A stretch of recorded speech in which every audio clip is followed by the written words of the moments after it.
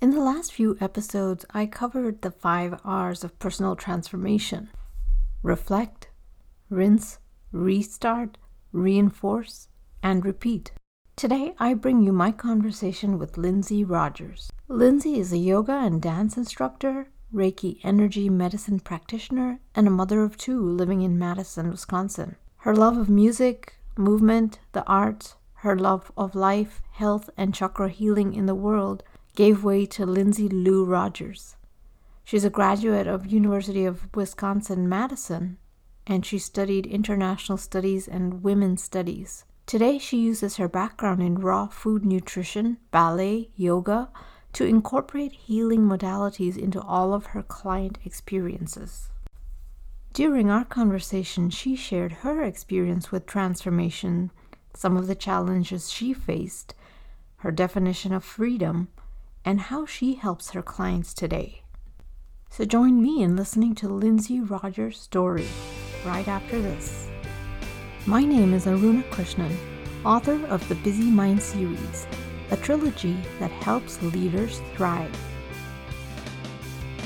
Welcome to Lead That Thing, a podcast that empowers women in their lives, businesses, and careers.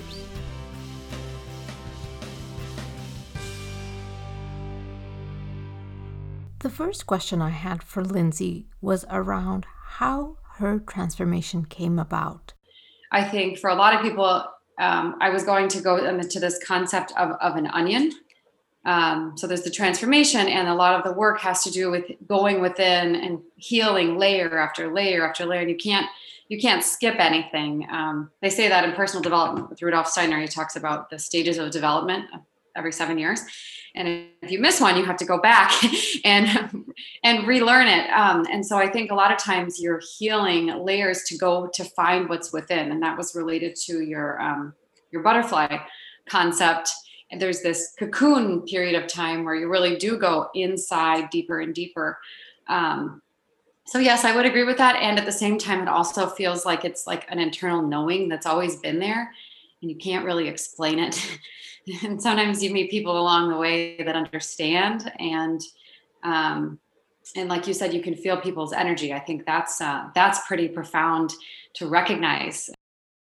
The reference that Lindsay makes to the butterfly refers to episode 1, where I talk about from fear to freedom, with the caterpillar representing that fear and going into that cocoon to make that transformation, and then finally coming out as a butterfly. We further go on to discuss the butterfly and that you can't always be in the butterfly mode, but understanding that you've been in a cocoon before, and that's how you got to fly. That's so powerful what you just said there. Having been in the cocoon, you know that you can fly. Yeah, and I think you mentioned something really profound here with the 5 steps, and it brought up this idea. It's an image. Either you can visualize a clock. I help Neophysis to explain this to me. So either a clock when you're at 12, 3, 6, 9, and you kind of cyclical or circular visual, or I really like the visual of infinity, where you kind of go around one loop and back. And so when you're up at the 12, for example, you can't be high all the time. You can ride the high and ride the waves, but the waves do come down. And that's our chance for reflection, to review and see how far we've come and to make changes. I'm going to add this in now. That actually involves the lunar cycle as well.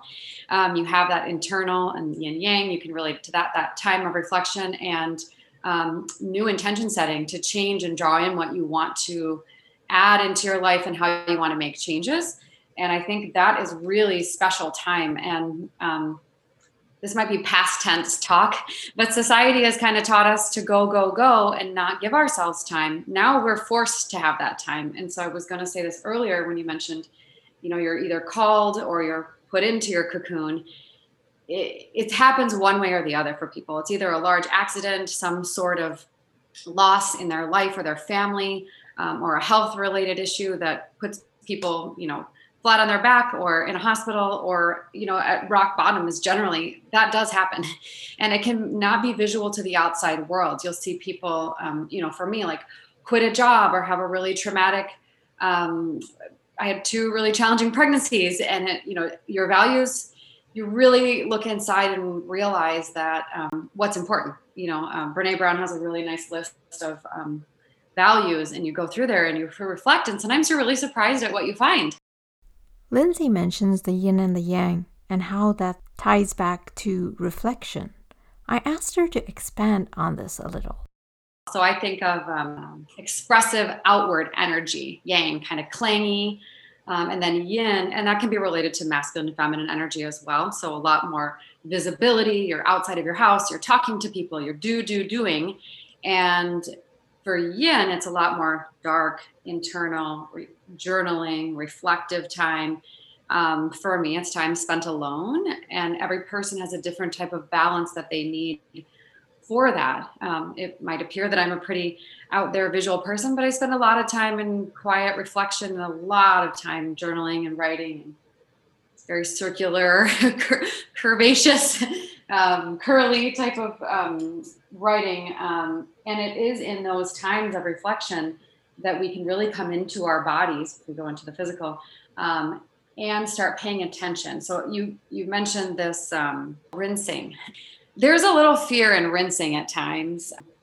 So for me, I really go back to this concept of, well, my rug by my front door, it really needs to be replaced. And I'm really a little scared of what would happen if I donate it or toss it or give it to a friend before I have another one.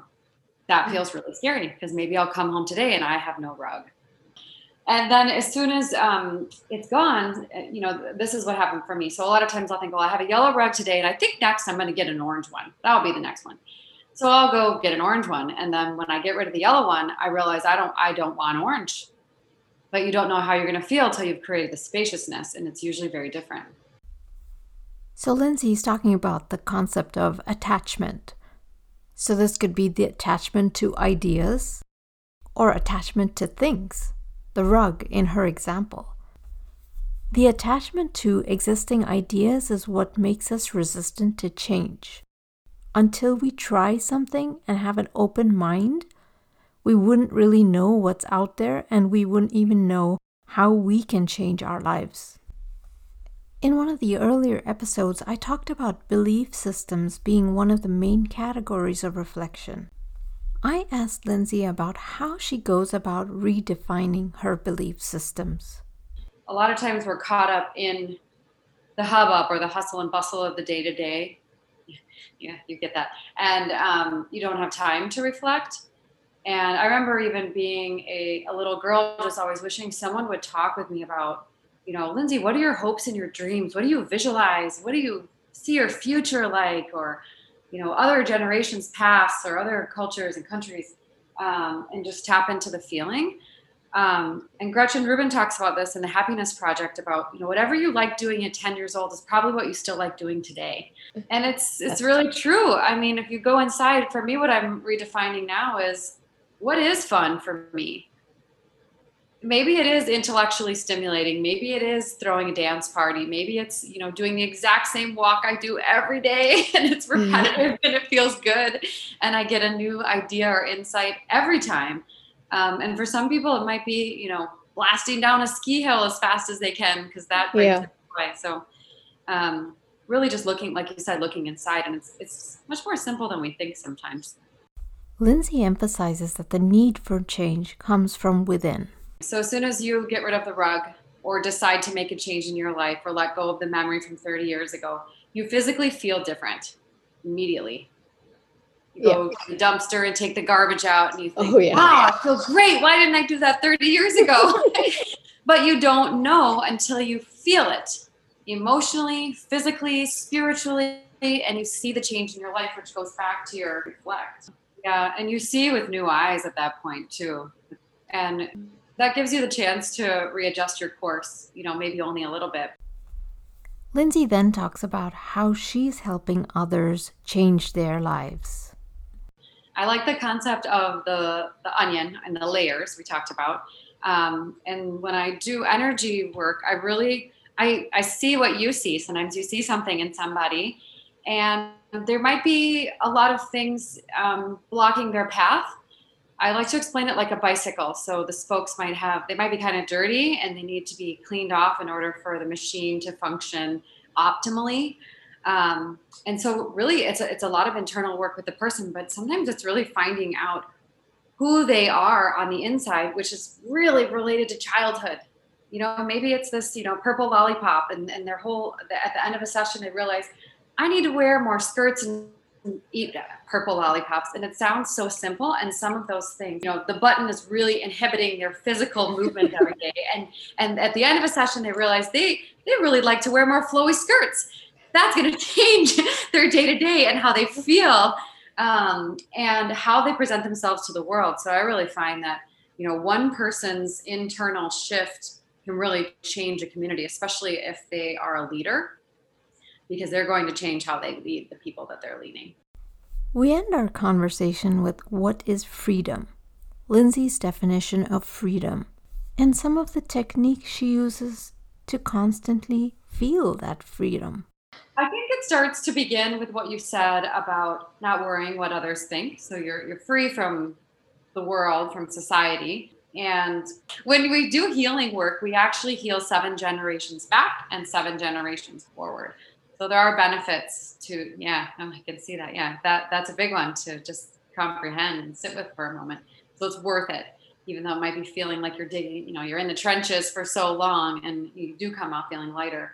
I also think there's this concept of freedom from self, stepping on your own toes, getting out of your own way, doing something because it makes you feel good in the now, and doing something because it will make you feel good later. So I talked about spinach. I love spinach now, and I love how I feel later in a smoothie with chocolate a lot of times, but I also like it plain. And other times it's okay to admit to yourself what you do like. So I talked about red wine and red meat, and then I also talked about being vegetarian. So, it really, I think that frees yourself from yourself and the shoulda, coulda, wouldas, and I should be doing this because society says I should be, but I really don't like that, And it still goes back to the childhood thing of finding out who you are, and then the onion of going through the layers, what's way, way deep on the inside and what's always been there, and it. That has to do with the transformation too. You have this internal knowing. And that's the fear, I think, a lot of times of going inside to find out what that is you might like it. And it might just be so simple that you might feel good, or like the concept of like, maybe for some people, like the weights lifted off the shoulders, or they feel healthy. It might be too easy. I feel good and it's so easy. And now what am I going to do with all that time? I think there is a level of, and even astrologically for me, the last 3 years have been really hard.